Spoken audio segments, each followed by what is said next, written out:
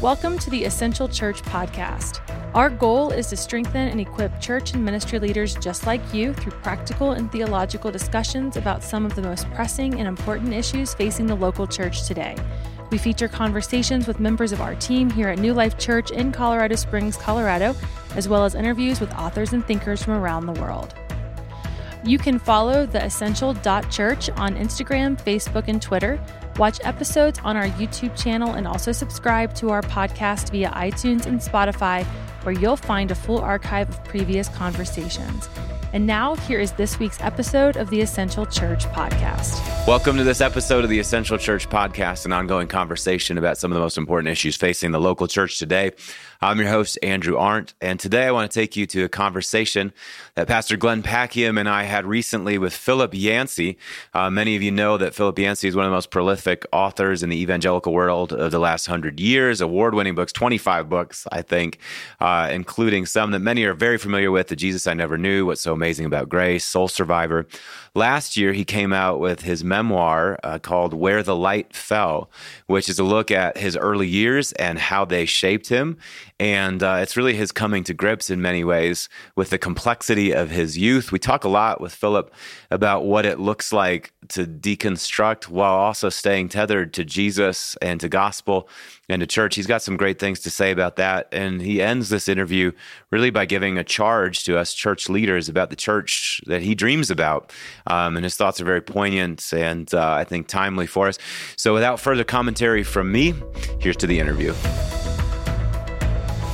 Well, we're excited to have Philip Yancey on the program today, one of the most prolific authors of the last 100 years of evangelical Christianity, author of 25 books, including a handful that did really, really well, including The Jesus I Never Knew, What's So Amazing About Grace, Soul Survivor, and other books like that. And Philip released in the last few months his memoir, Where the Light Fell, which Glenn and I had a chance to read, and I thought this was one of the very good memoirs that I've ever read, and it was such a beautiful read.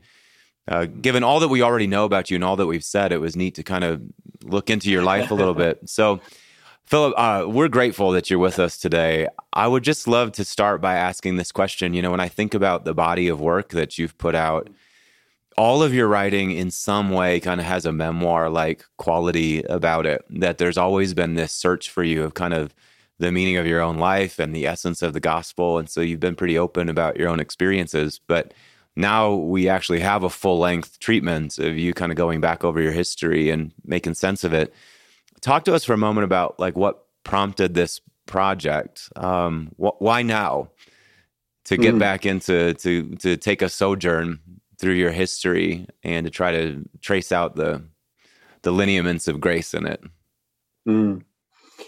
Well, you're right. All of my books they're all written in the first person. I call them personal pilgrimage books. Mm-hmm. They're me trying to come to terms with faith. I suppose now you would call it reconstructing faith, deconstructing, and then reconstructing faith. We didn't use those words back when I was going through it.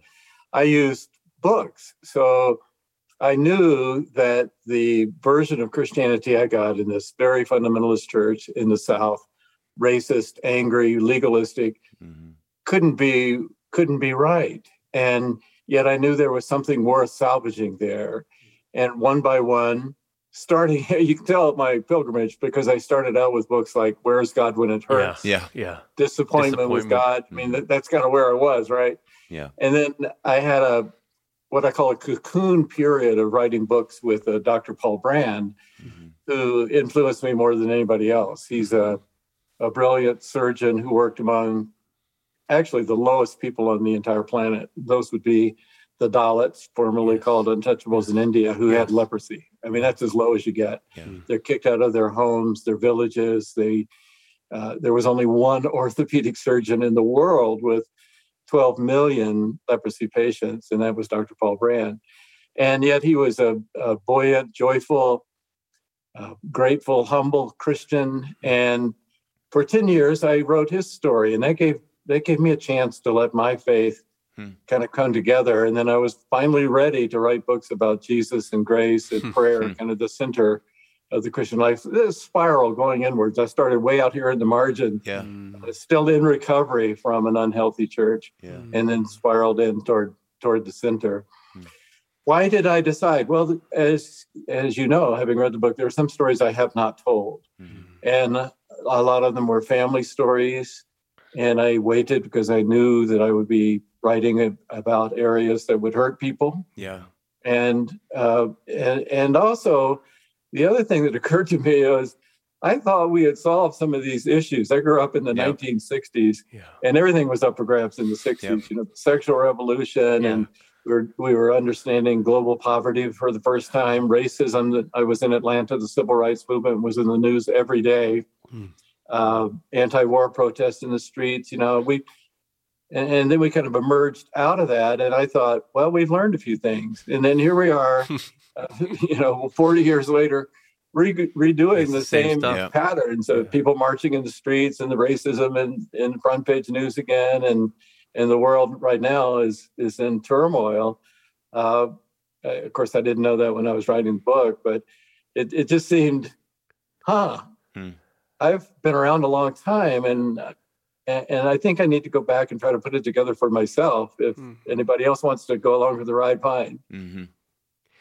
I'm so intrigued, Philip, because you're right. There are these contours that were in the cultural dynamics in the 60s that we're retracing some of those contours again, and albeit with different complications and all of that. And so we have a fresh sort of crisis of faith particularly with younger people today. And now here you are with the vantage point of looking back over those decades. And as you see it kind of bubbling up a second time, what do you say to young people who want to walk away from faith? Let's start with faith before we talk about church. Who want to walk away from faith because the version of faith that they've seen is overly politicized. It's judgmental. It's fundamentalist. It's racist. What would you say to your younger self or to these young people about that tension? I've been in many conversations with people. In fact, I often start them, or I'll be in an airplane seat and start talking to the person next to me, or in the lobby of a waiting room at the driver's bureau or something like that. And they'll inevitably say, "Now, are you retired? What do you do for a living?" And I say, "Well, I'm not retired. I'm a writer. Writers don't really retire. We just run out of words." And what do you write about? I write about issues of faith. I'm a Christian, and I'm exploring my own faith and trying to understand it, put it together.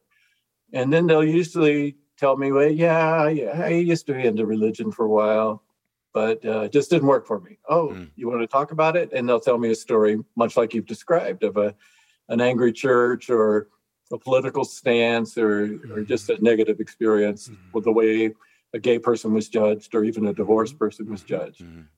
And I kind of laugh and say, "Oh, it's much worse than that." And they say, "Wait a minute, I thought you were a Christian writer." I said, "Well, I am.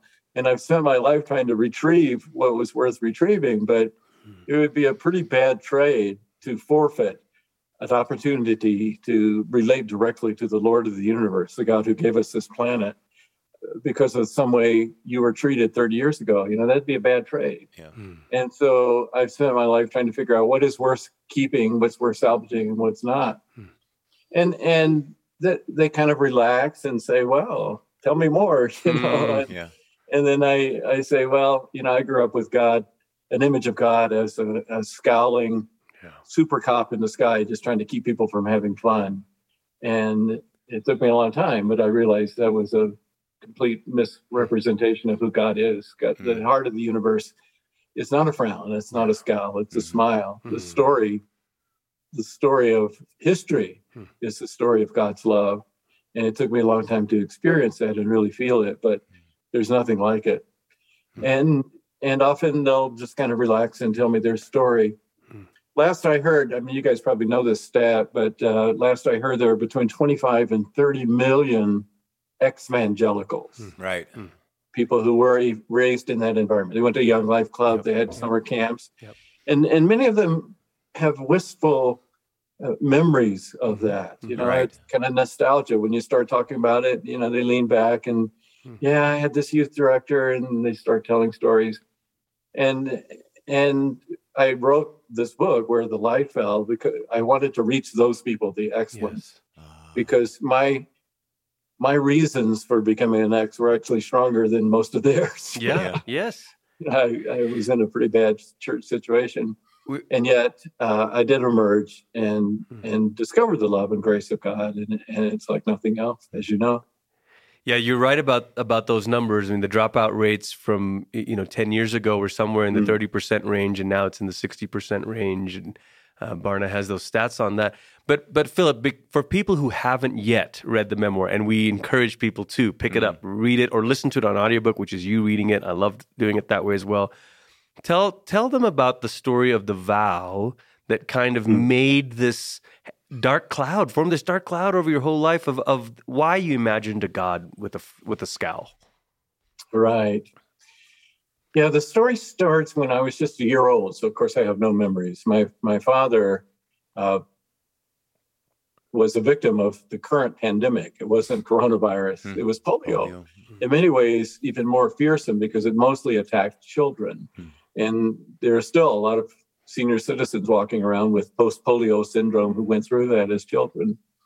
But my father got a pretty bad case. He was only 23 years old and had been married 4 years, had 2 children, my brother and me. And he woke up one day completely paralyzed. And they called the ambulance, took him to a hospital, and they said, there's polio, there's only one place you can treat him, and that's a charity hospital in downtown Atlanta. So he spent the next more than 2 months in that hospital in an iron lung. I mean, he was really paralyzed, could not even breathe on his own. So his lungs were forced through this vacuum to push in, push out. And he couldn't move his neck. He just lay there staring at the ceiling. He couldn't turn the pages of a book. There were no televisions in a hospital like that. He and my mother were planning to go to the mission field. They were going to go to Africa. They had raised support. In fact, they had several thousand people on their mailing list agreeing to pray for them and support them.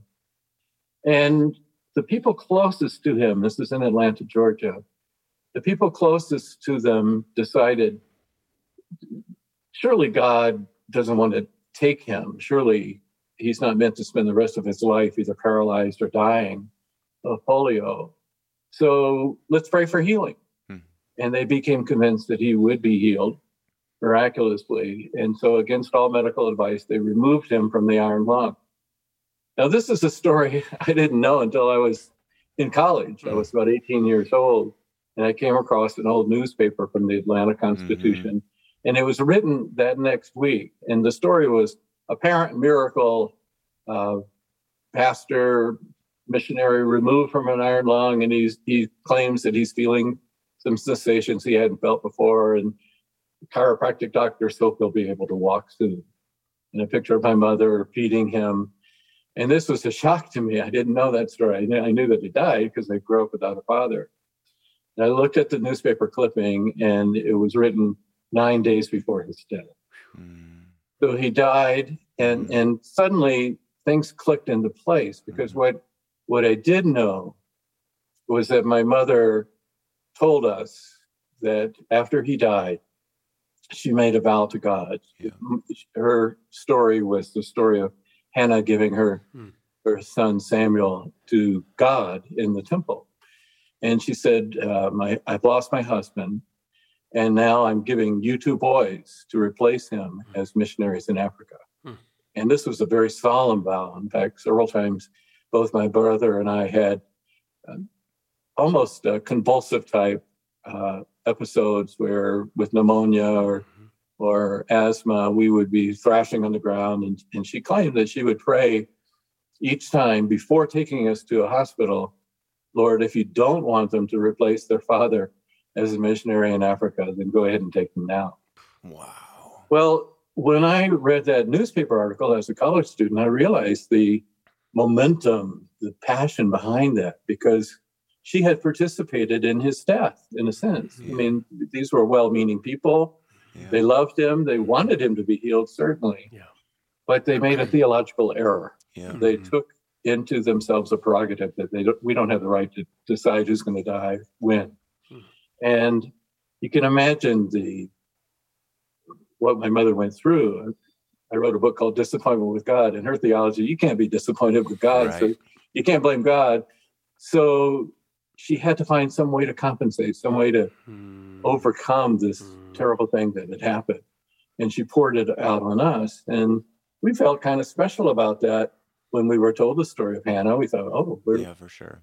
we're going to be serving God. But normal teenagers, we weren't fitting the script that she had, and she Right. got more and more uptight and shrill and unbalanced in a lot of ways.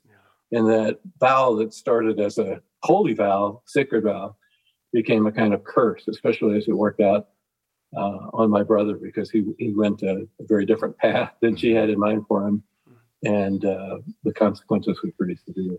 Phil, I want to ask you, when I read your memoir, when I think about your story, even as you're sharing now, I think about the paradox of how there's so much pain inside the story, and there's so much frustration and so much that you want to push off of inside the story, and yet you wouldn't be who you are apart from the experiences that you had. It's all of us have to come to grips with that. And when I think about the ex-evangelical movement and all of those that are deconstructing faith and walking away, I think what's troubling to me about it on a human level is that there is this jettisoning of everything that was prior to a decision that was made. And so we can only find wholeness. This is sort of the presupposition, is that we only find wholeness as we run away from all that. But I don't think that that's true.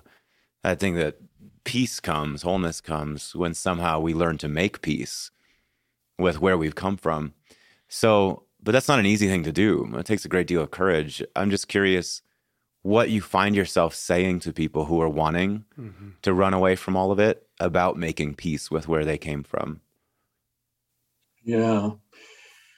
I had the example of my older brother. He's 2 years older. And we grew up in the same family, we grew up in the same church, but he took a different tack in relating to it. So he was musically almost supernaturally gifted. And he ended up going to Wheaton Conservatory of Music, and that inflamed my mother. She was enraged about that because she saw Wheaton as this liberal school and put a curse on him, really, for going to Wheaton. He ended up dropping out his last semester, so he's never finished college, and becoming one of Atlanta's original hippies. This was around 1968, and he would hang out in Piedmont Park and do, drop acid, LSD at the time. And in many ways kind of fried his brain. And then he moved to California and tried to break every rule in the book. And I didn't tell everything, but I told some pretty shocking stories about him.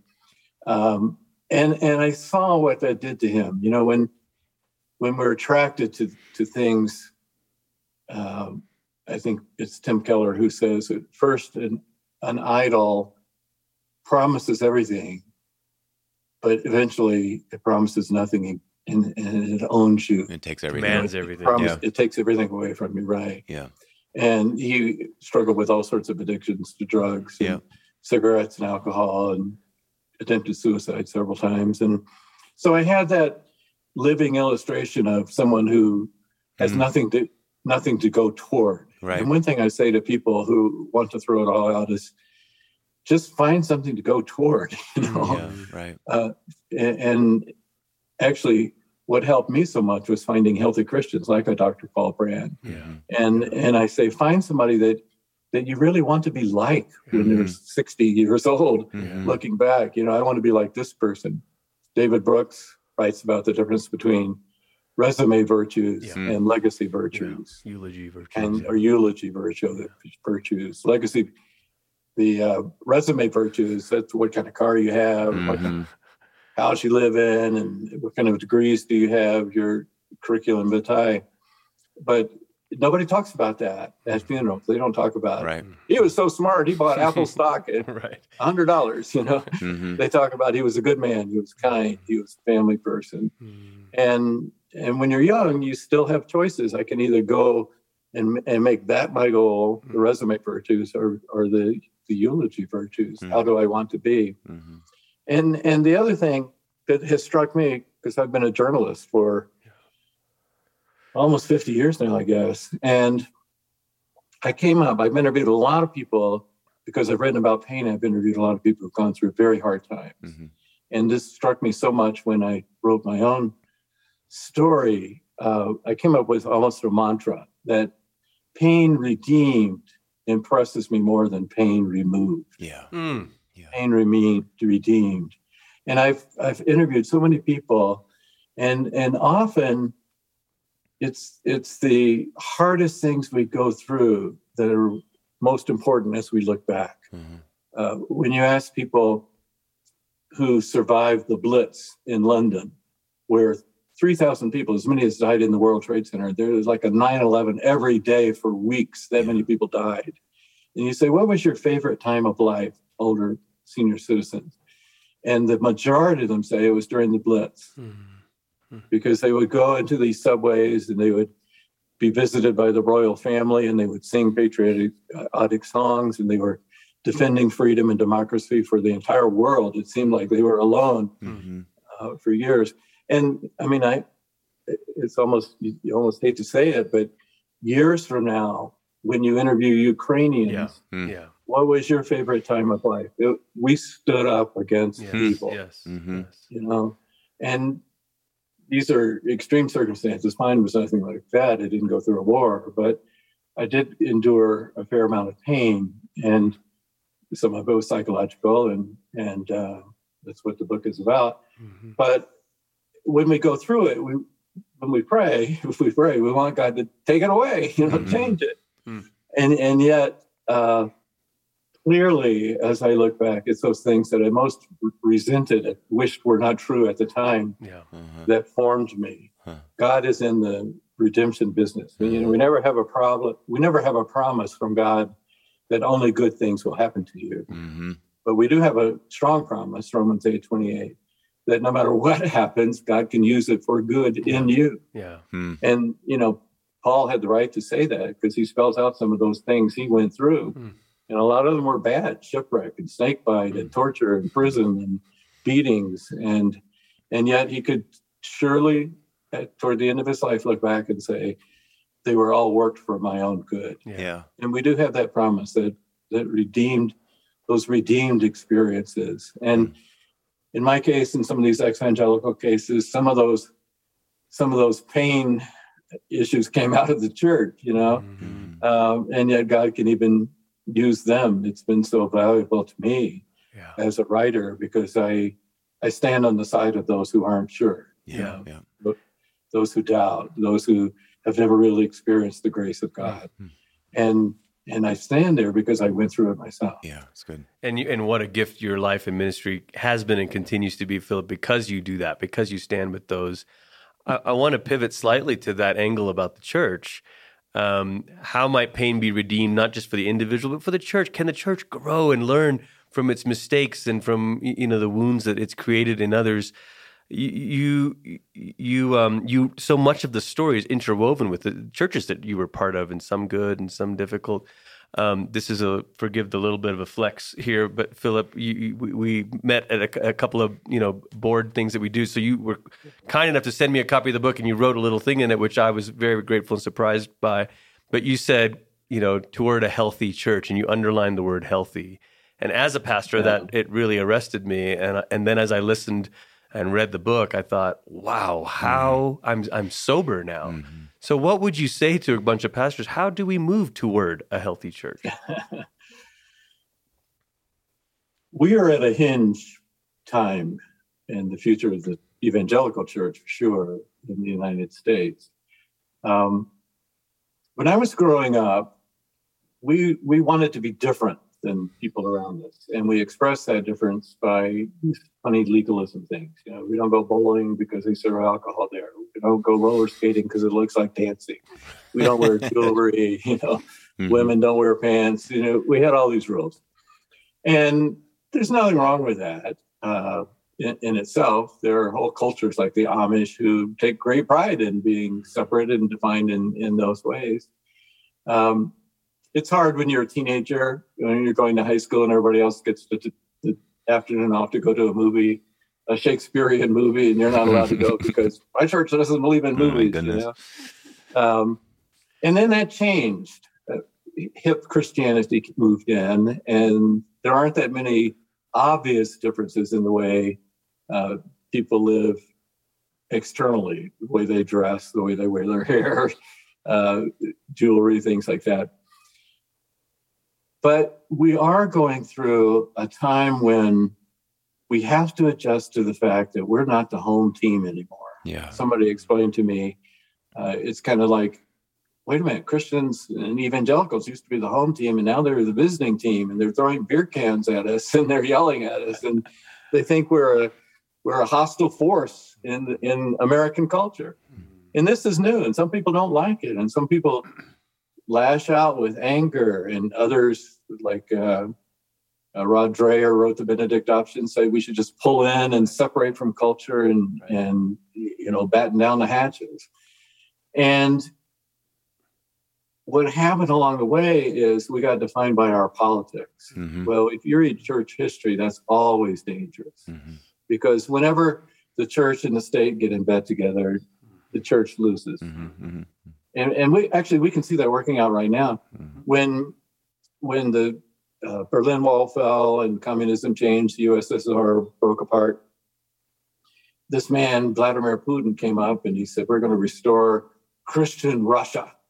Holy Russia. Mm-hmm. And so he rebuilt this beautiful cathedral. I've seen it in Moscow, millions of dollars with state funds. Mm-hmm. And the priests, the Orthodox priests, all loved him because, they had been persecuted under communism, and now they're invited to the Kremlin and treated well. Well, what happened? Well, gradually they tied the noose around every other mission activity, even the Salvation Army, groups like that.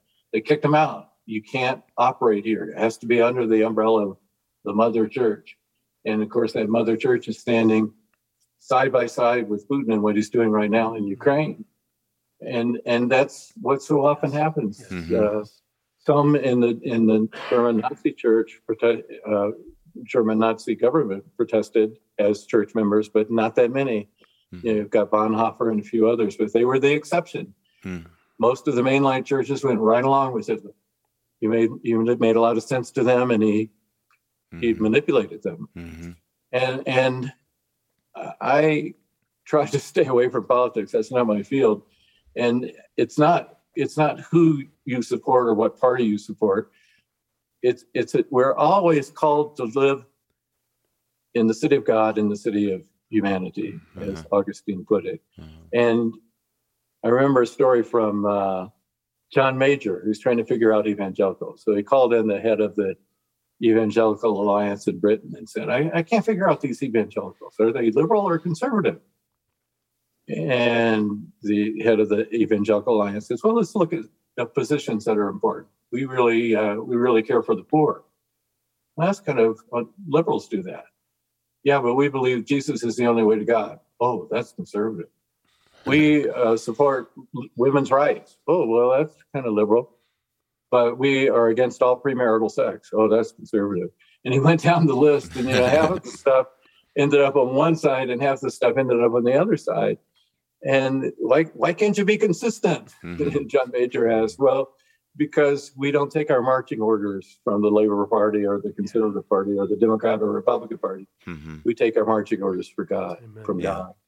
Amen. And we have to judge our votes and all that by what God reveals to us best as we can figure it out. And it's so partisan, it's so divided now. We're missing that dance that we need to do to figure out how can I hold to these values that are very important to me, and yet hold to these values which seem to be important to the alternative. Politics is an adversary sport. And in our own time, we've gotten people from both sides who use words like half the country is despicables, or the other, Donald Trump, he used the word deranged, human scum. And the dialogue has gotten so crass and so adversarial. Christians need to stand out against that. Martin Luther King used to say, yeah, we've got to fight injustice, but we use different weapons. We use the weapons of grace. That's good. That's good. And I want pastors, I don't care so much what they believe, but I want them to show the style of Jesus, who said, love your enemies, pray for those who persecute you. Yes. I don't hear anybody saying that. Yeah. And we really need to. We need to stand out and show a different way. Our country needs us to.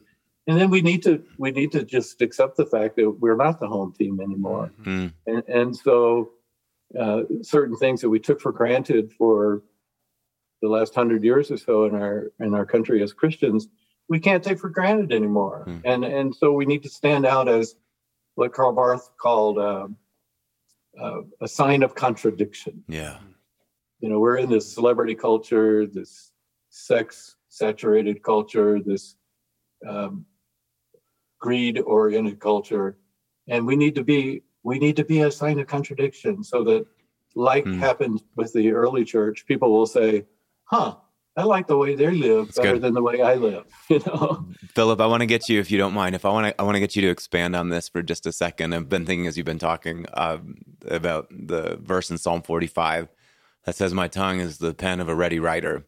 And you are a ready writer. And now here you are with your words, just kind of painting a picture for us. And this is what I want you to do. I want you, in a couple minutes here, to paint a picture of the church that you lay awake at night dreaming about.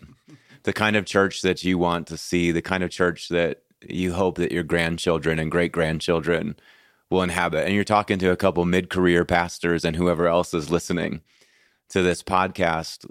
What do you ache for us in terms of leading that? Paint the picture of the church of the future. What do you see?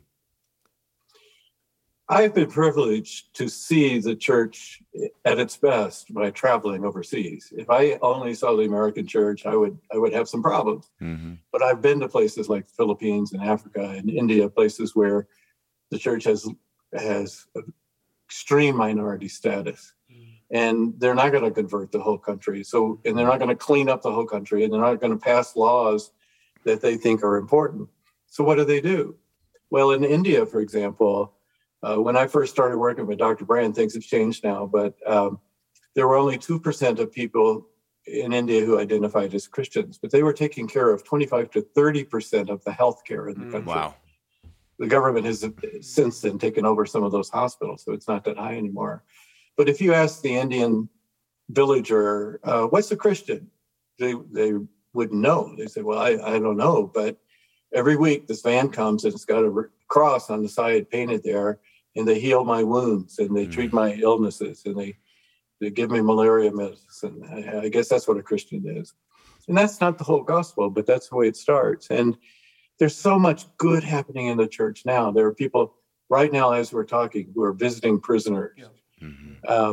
Who are running homeless shelters, who are putting together sandwiches for the poor, and all sorts of things like that. And the church, if you just remove the church from the United States, it'd be a very different place. Mm-hmm. Half of all the volunteer activity and more than half of all the money for things like that comes through the church. Robert Putnam, Harvard, proves that. Yep. And that's part of what I want to see, but it's not the whole thing. It's not just a social gospel thing. Sure. It's a Christian is someone who has more time with you, someone who you can feel comfortable exposing things with, talking about what you really believe. Someone who will listen to you and not just snap with an answer that contradicts you, but someone who thoughtfully considers what you have to say.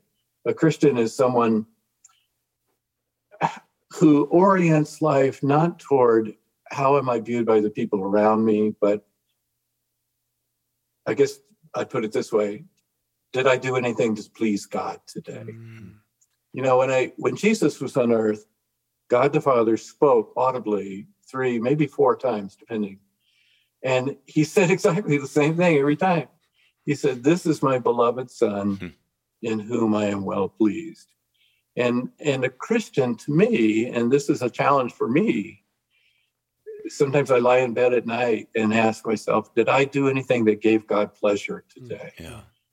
And it's just the orientation of, I'm being pulled in all these different directions by the culture, by the world around me. but did I do anything that was a sign of contradiction, that wasn't a selfish act, that I did to please the God who gave me life? Amen. So there's that personal, direct relating to God aspect, and then relating to the culture around us by caring for the people Jesus cared about. They were the marginalized, they were the poor, they were the sinners. You know, God loves good people is not good news. Every religion believes that. God loves bad people. That's radical. God loves sinners. And Jesus was so clear about that. I came for the sick. You know, I didn't come for the well. I came for the needy, not the ones that were already satisfied. And we should be following in Jesus' steps. So those two things, that vertical dimension and the horizontal dimension, is so important.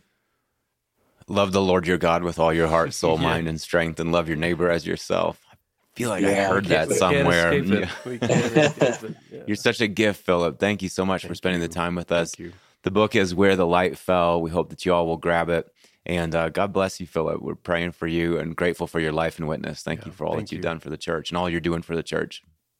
Well, you guys are the ones in the front lines. You know, I sit in my basement office and have a nice view of a creek out the side and play with words all day. But if we can work together, if I can give you something that you can use in your own person-to-person ministry, that's real teamwork.